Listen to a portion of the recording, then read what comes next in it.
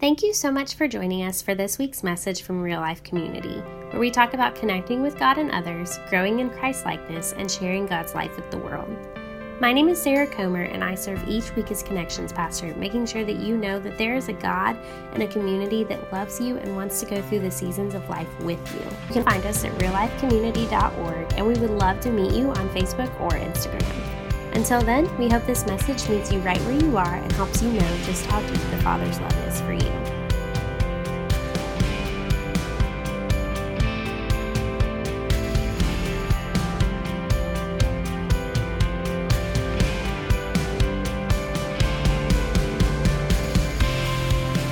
Most of us in this room like some kind of a candy. My dad, every Valentine's Day, used to buy my mom those little cherries, chocolate-covered cherries. But I would eat one every year just because it was like memory of my mom and dad.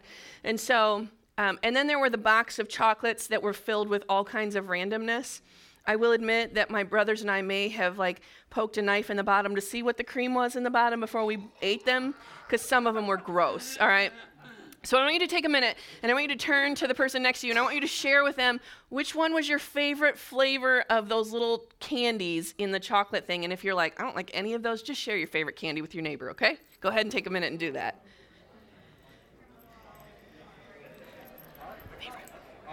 I love it. I mentioned talk to your neighbor about chocolate, and some of you just got really animated, like, oh, chocolate. All right. We love chocolate. We love all things sweet. So, well, this morning, I wanted to say just a couple of things. If you were here last Sunday, you know it was a little bit of a hot topic last Sunday morning. And so pretty much we left this room with a buzz after church last Sunday. I heard more talk about a sermon last week than I've heard about a sermon in 10 years because you were like stirred up over it. And so it was exciting, though, to hear about couples that really were wrestling with some things, and even teenagers that were wrestling. And we got home with the boys, and I asked them, tell me about what you take away from today. And so we got to have a great conversation about what they took away from the morning. But we're talking about relationships. We're in a series here.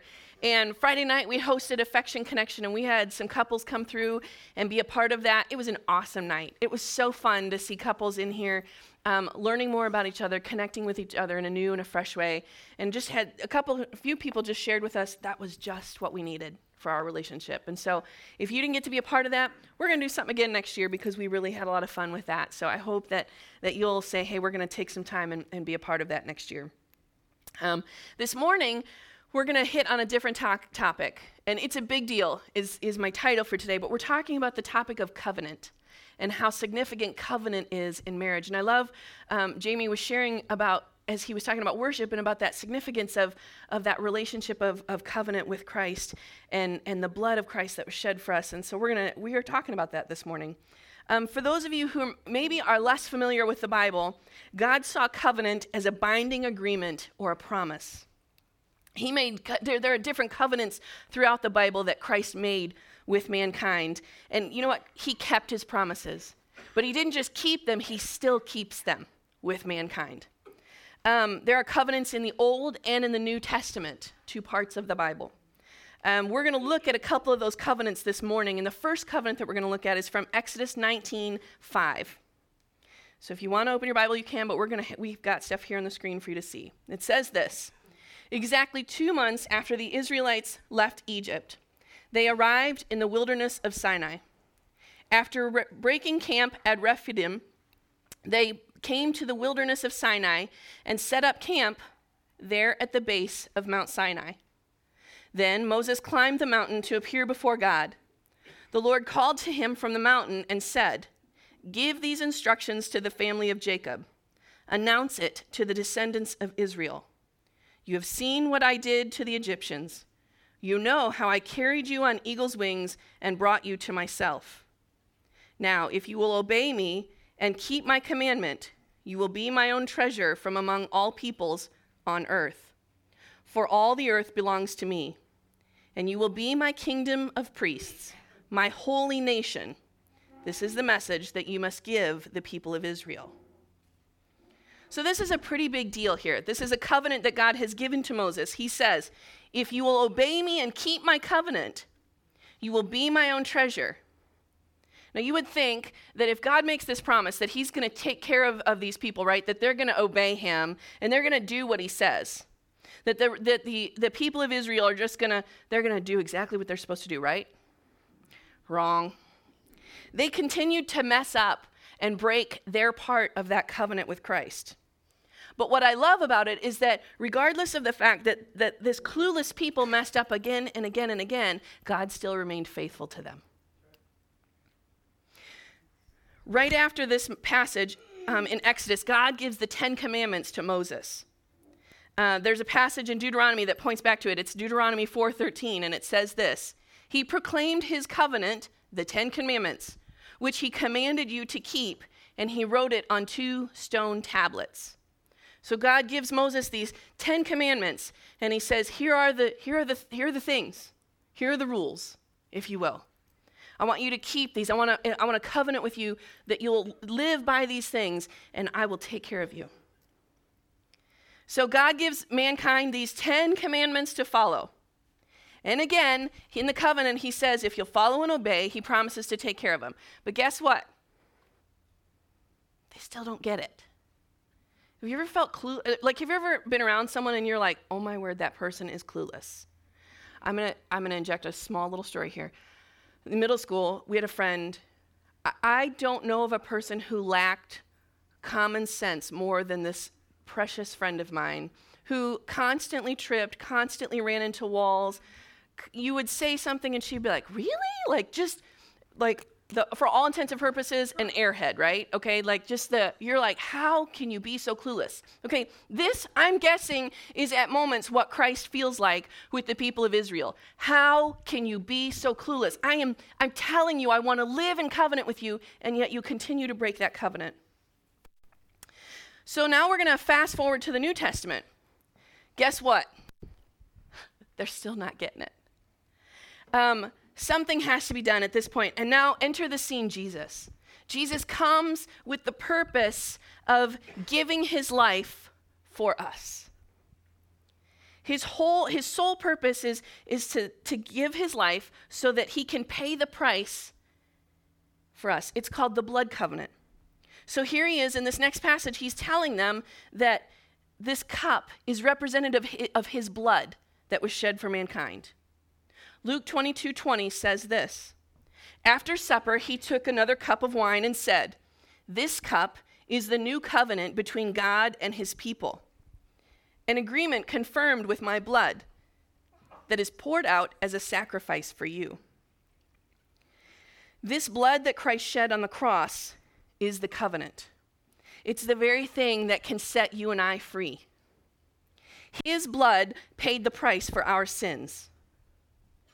This next passage that we're looking at, I know we're booming through passages here this morning, but this next passage is the marriage covenant. Matthew 19:4-6 says this: Haven't you read, he replied, that at the beginning the Creator made them male and female? And he said, for this reason a man shall leave his father and mother and shall be united to his wife, and the two shall become one flesh. So they are no longer two, but one flesh. Therefore, what God has joined together, let no one separate. Feel like you just stepped into a marriage ceremony? This passage is talking about Genesis 2, and that's what God says. The man and woman are to leave their father and mother, and they're to be united together as one flesh. God doesn't see them as two anymore, sees them as one flesh. And it's representative of what that covenant is with Christ. He doesn't want us to be Christ and Christy. He wants us to be one in that relationship. So last week I shared about how oftentimes Jeremy and I have seen that couples are prepared for the wedding day. You know, they have taken every detail into account of what to do and how to be ready and what to wear. Our role as pastors is to help them realize that there's more than just the wedding day that they're preparing for. They're preparing for the marriage. They're preparing for the rest of their lives beyond that one day. Look at another way. Reagan just graduated last year. Reagan spent months preparing for high school graduation. our role as parents was to help Reagan realize there's life beyond that graduation, so what's next? How do we prepare now for what's next? So, in the eyes of God, the marriage covenant here is essential. And you might ask, okay, what does all of this have to do with us? We're going to break down some things about being in covenant with one another this morning. The first thing I want to talk about when we're in covenant is that happiness is an emotion, while joy is a choice. I know I've mentioned this topic a couple times, but what we feel can fade. No, not can fade, it will fade. How many of you have had a day where you just wake up as happy as can be? Raise your hand. Yep. And then the very next day you wake up and you're like, I don't know what happened, but today it's not a happy day. Raise your hand. Have you felt that? Yeah. A few of you are honest. Okay. Totally. There are days where Jeremy and I have had a lot of happy days in our marriage. It's so weird not to have him sitting right here, by the way. We've had a lot of happy days in our marriage.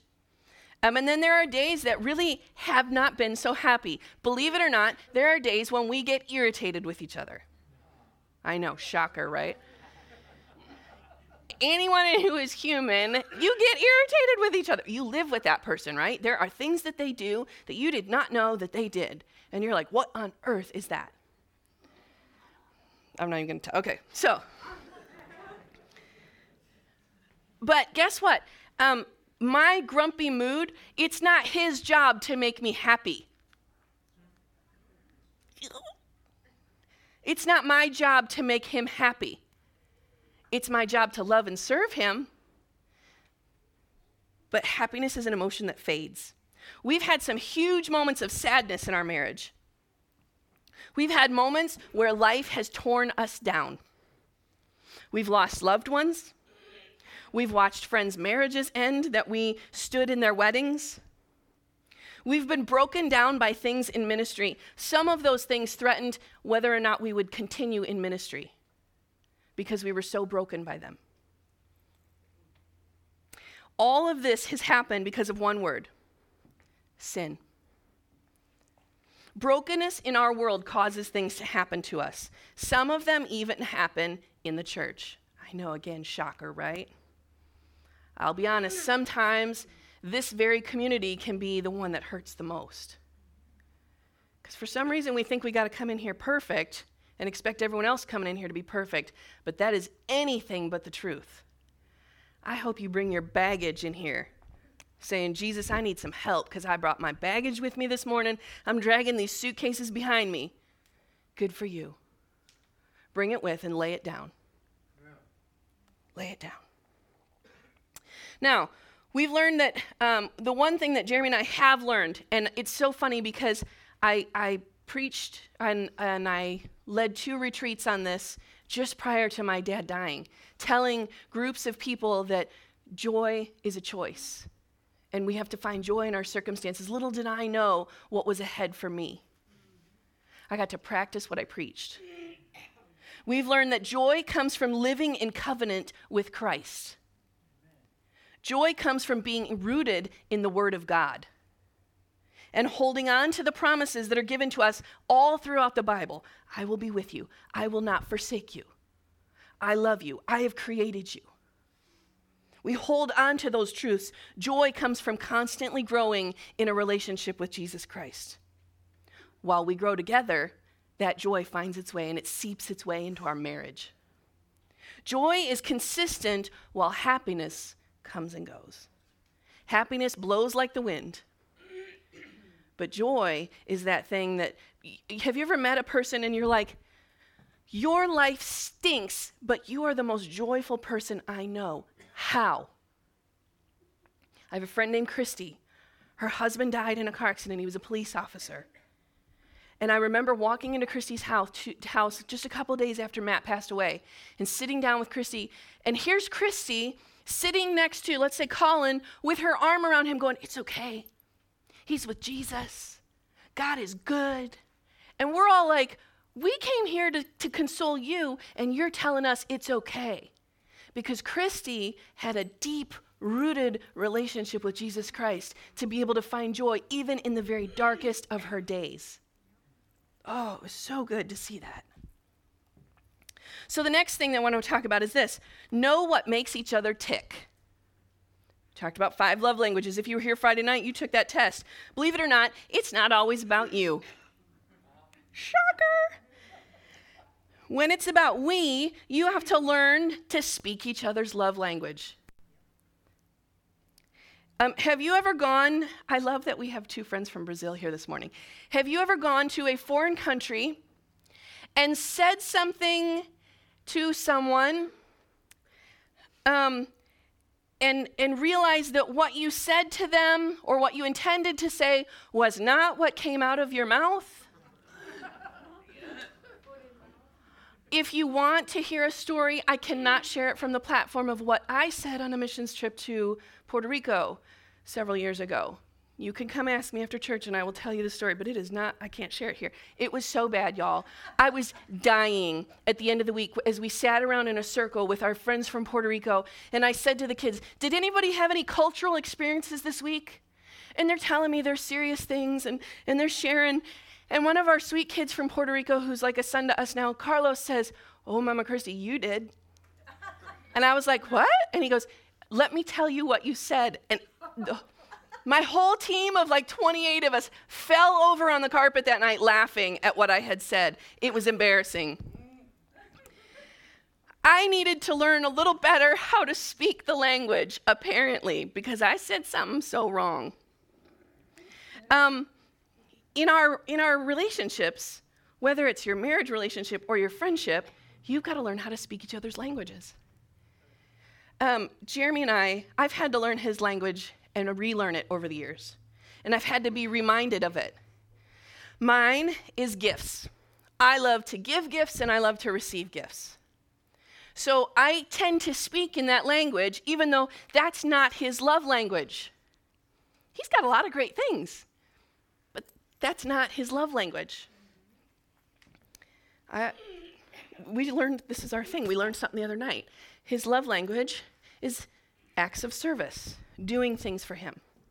So I love to have the house clean when he comes home sometime, or I love to make a meal. Those are the things that speak to him. To come alongside of him, it's why ministry is fulfilling for us, because I get to work with him and to serve with him. So I've had to learn how to speak his language. We have to think about those around us in their languages, not our own. If you've not taken that love language test, come see me again. We'll hook you up. We'll get that set up for you. The next thing I want to talk about is the timeout, adult style. Okay? We have to learn to fight right, people. I know that's probably not something you hear from a pulpit either. Learn to fight right. It's a natural part of life. We get in fights with one another. Getting angry and upset is a normal part.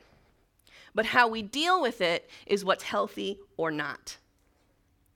All of our premarital counseling sessions, again, we talk about timeouts with every couple that we meet with. It's important sometimes for us to take that time out. One of the ways that fighting crosses a line is when we allow anger to take over and we just blow up at the other person. This is rarely, really never a very effective style of communication. We have to stop, we have to allow ourselves to breathe, and we have to get our emotions under control. And we really sometimes need to think things through before we say things. How many of you tend to be someone who you say things before you think about how it comes out, and then you realize after the fact, that did not come out the way I intended? Yeah, we're probably all guilty of that at one time or another. This is what I recommend.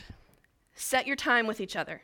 If whoever this fight is, if it's with a friend, if it's with your spouse, set your time. Just say, hey, I need 10 minutes, I need 20 minutes, I need 30 minutes, I need an hour. And then we're going to come back together and we're going to try to work this out after I've had a minute to cool down. I'm going to fall off the step over here this morning.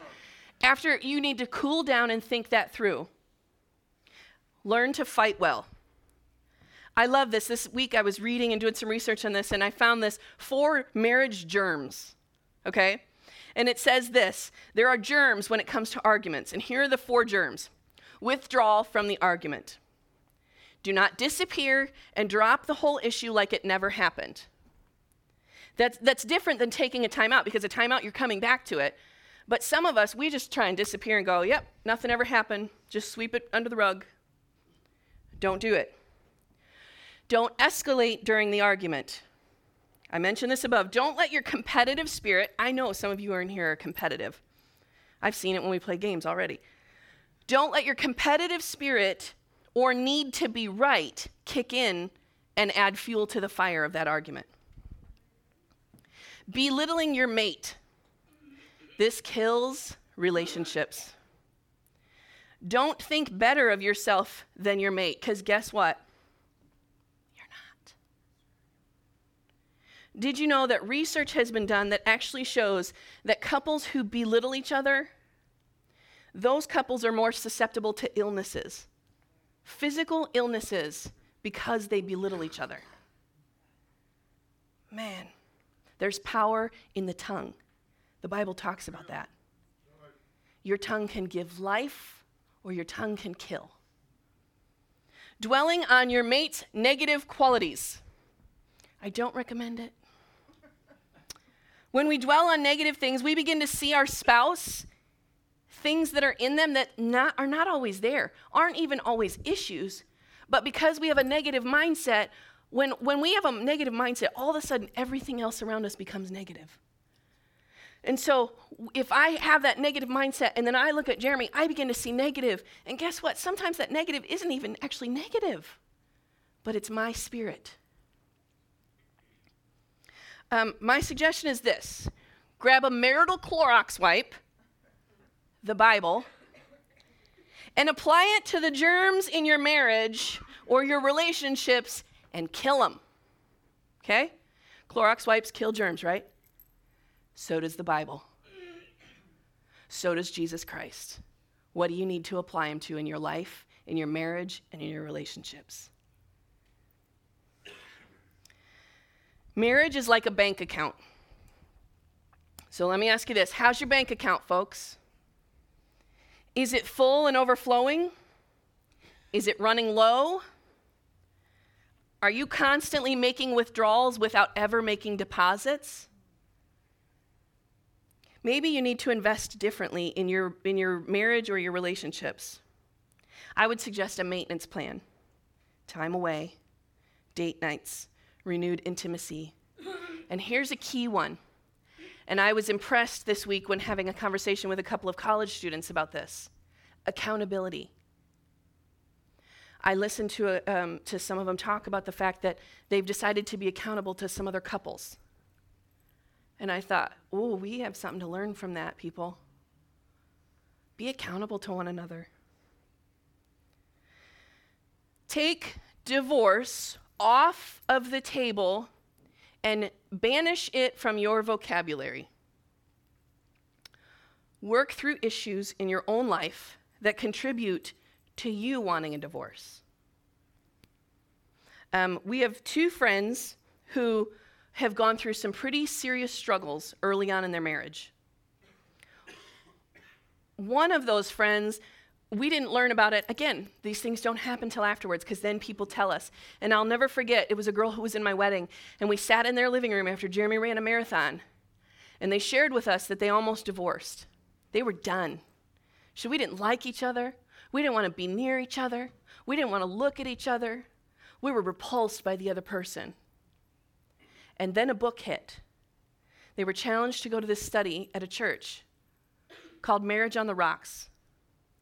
And they read that book, and it was in the process of reading that book that God began to do something in each of their hearts, a work that I can tell you God had never done in either of their hearts before this. And all of a sudden, these two fell in love with each other again. Completely and madly, so much so that they said, we have to renew our vows. We need a covenant ceremony to say, I still do. I didn't want to, but I do now. And so for both of these couples, they had a covenant renewal. They said, we want to continue on with this. We don't want to quit. We thought we did, but we're not quitting. Can I ask you this? If you're in this room and you're thinking that, you have felt that way, and you're like, I don't want to quit. Will you come find Jeremy and I? We want to help you renew your vows. We want to help you have that covenant ceremony to say, I'm still in this. I'm still committed. Teach your kids what covenant marriage looks like. Be the parents who are willing to be vulnerable and even have uncomfortable conversations with your kids. Model Christ-like covenant marriage for them. And I want to remind you of this. Some of you in here are like, I'm not married. How does this apply? I want to say this. There are kids in this room, and there are other college students in this room that are watching you, even if you're single. Your life is a reflection of that. What does it look like to live in covenant with my friends and with my family? Model that. Lead by example. It's better for kids to learn about their relationships from their parents and maybe trusted adults than it is from the social media, from other friends, or from our messed up society. We once had a parent tell us, you cannot talk about sex with our kids at church. Okay? Who's gonna? Because your kid has told me that you're not. And they desperately need answers to the questions that they have. People, we got to have these conversations with our teenagers.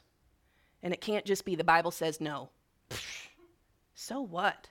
That's what a kid's going to say. Give them some grounding of why. Talk to them. True covenant cannot happen without Christ. We cannot live in covenant without the power of Jesus Christ. Just as Christ keeps his promises to us, he asks us to honor our covenant commitment to our husband or wife for Christ's sake. We aren't worthy of Christ keeping his promises to us. And likewise, our spouse isn't necessarily worthy of our love. If we had to wait until the person that we're in covenant with was worthy, guess what? We would be waiting a long time because none of us is worthy. It's about telling Jesus that you love him enough to love your spouse and to be true to your covenant to him or her because you want to be true to your covenant-keeping Christ. Listen to this description of covenant.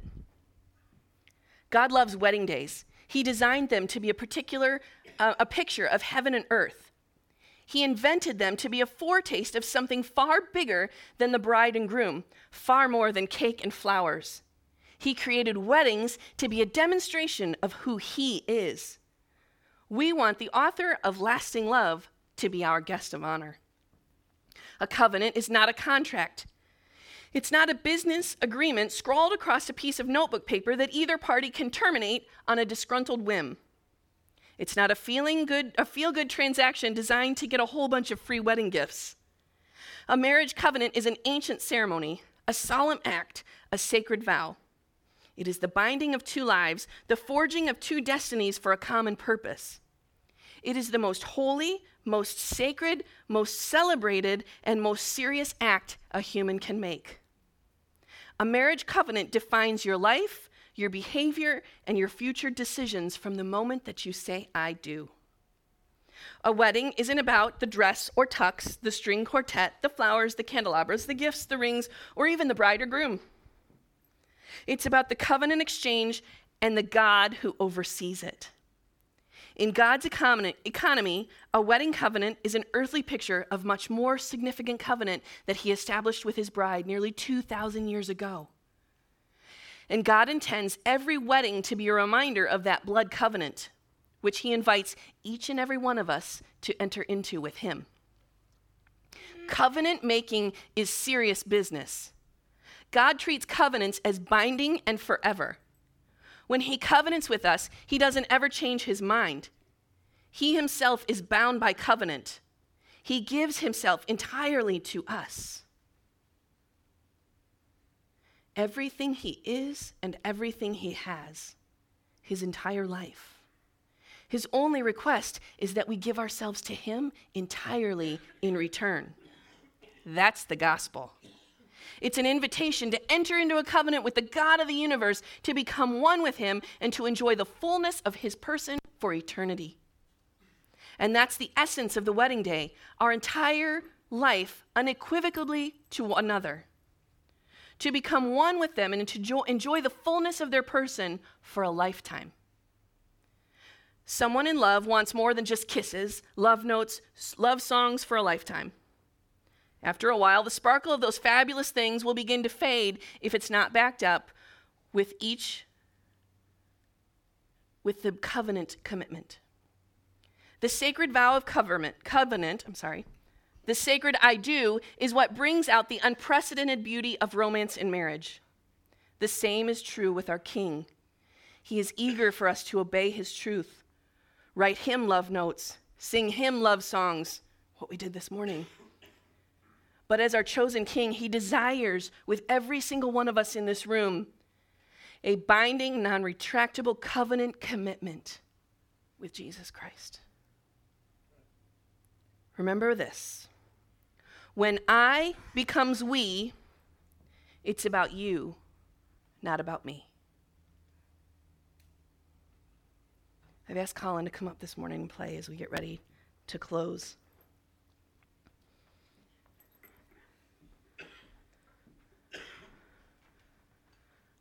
Even in our relationship with Christ, when Christy becomes we, Jesus Christ and Christy, it's not about me. It's about Jesus.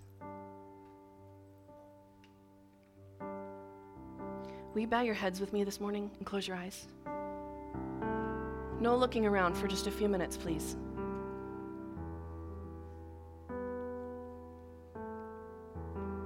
Is there anyone in this room who, as you're sitting here this morning, you're like, I have never entered into that covenant with Jesus Christ. I have never said, I want that. Maybe for some reason you've believed that you're not worthy of Jesus. Well, the truth is you're not worthy, but he died on a cross for you because he loves you that much. Maybe you've believed that you're not that he can't love you because of what you've done. That's a lie. If you've never acknowledged that you're a sinner in need of Jesus Christ to do a new work in you, and you want that covenant today, will you do me a favor and raise your hand right now? Amen. Thank you. Until we're fulfilled in our relationship with Jesus Christ, we cannot be the boyfriend, the girlfriend, the husband, the wife that God intends us to be. Before we place blame on this person or that person and wonder why everything is broken, we need to stop and evaluate our own relationship with Jesus Christ. Is it like a fine-tuned piano in sync with its player? Or is it that out of tune, way messed up piano, way out of sync with its player? If we're the piano and Christ is the player, are you in tune or are you out of tune? Maybe at one time you were completely in tune and you know you're not anymore. Who is willing to admit that you need a tune-up to help you live into the covenant that you made with Jesus Christ? Will you raise your hand? Amen. You can put your hands down. Maybe there's a couple in here who says, we are not living into the covenant that we made when we stood before each other and said, I do. But we know that we need to do something different. We need to take divorce off of that table. We need to figure out how to fight better. We need to love each other better. We need to do it because that's what Christ wants. Would you raise your hand this morning? Amen. We're going to get ready to sing this song in just a minute, and I'm going to ask you this. If you raised your hands, I know this is a scary part, but we're going to all stand and sing this song, and I'm going to ask you to find your way to an altar this morning. And maybe you have someone in here that you know, and you say, I need you to go with me because I can't walk up there alone. And maybe you don't, but I'm going to promise you this. If you come up to this altar alone, you're going to find yourself surrounded by some people who want to love on you and pray with you. Not weird. Just say, we've got your back, because that's what the church does. And I believe our church name is not Real Life for no reason. Because guess what? We can be real with each other. So this morning, my challenge for you is let's get real with Jesus and find our way to the altar.